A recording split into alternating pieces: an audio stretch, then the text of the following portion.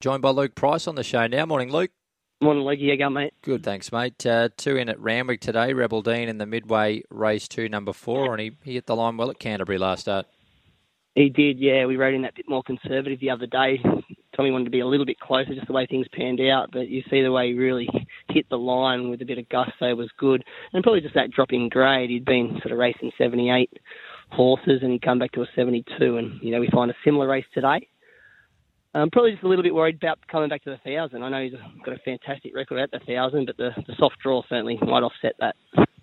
What about the Warhorse Cuban Royale in race 4, number 1? Oh, fantastic, yeah. Fantastic opportunity for Olivia today. I think he'll run his usual honest race. I can't believe it's been 12 months since he won a race. He's been racing in that higher level. Comes back to benchmark grade. He gets the weight, though, I suppose, and Olivia knows the horse pretty well. But he's just given me no reason not to think he can't be in the finish today. His work's been super, and I'm looking forward to it, actually. What's the best up at Newcastle? We're just working out what we're scratching and what we're starting. I think a horse like Extreme Freedom out to the 1850. He's got his share of weight, but, Aaron Bullock will offset that with not too much dead weight. And big striding horse, big track that will suit him. If that track dries out as the day goes and gets more back to the better side of soft, he'll be really hard to beat. Beautiful, mate. Appreciate you joining us this morning. Exciting day for the stable with a few nice runners. No, thanks, mate. Hopefully we can have a bit of fun.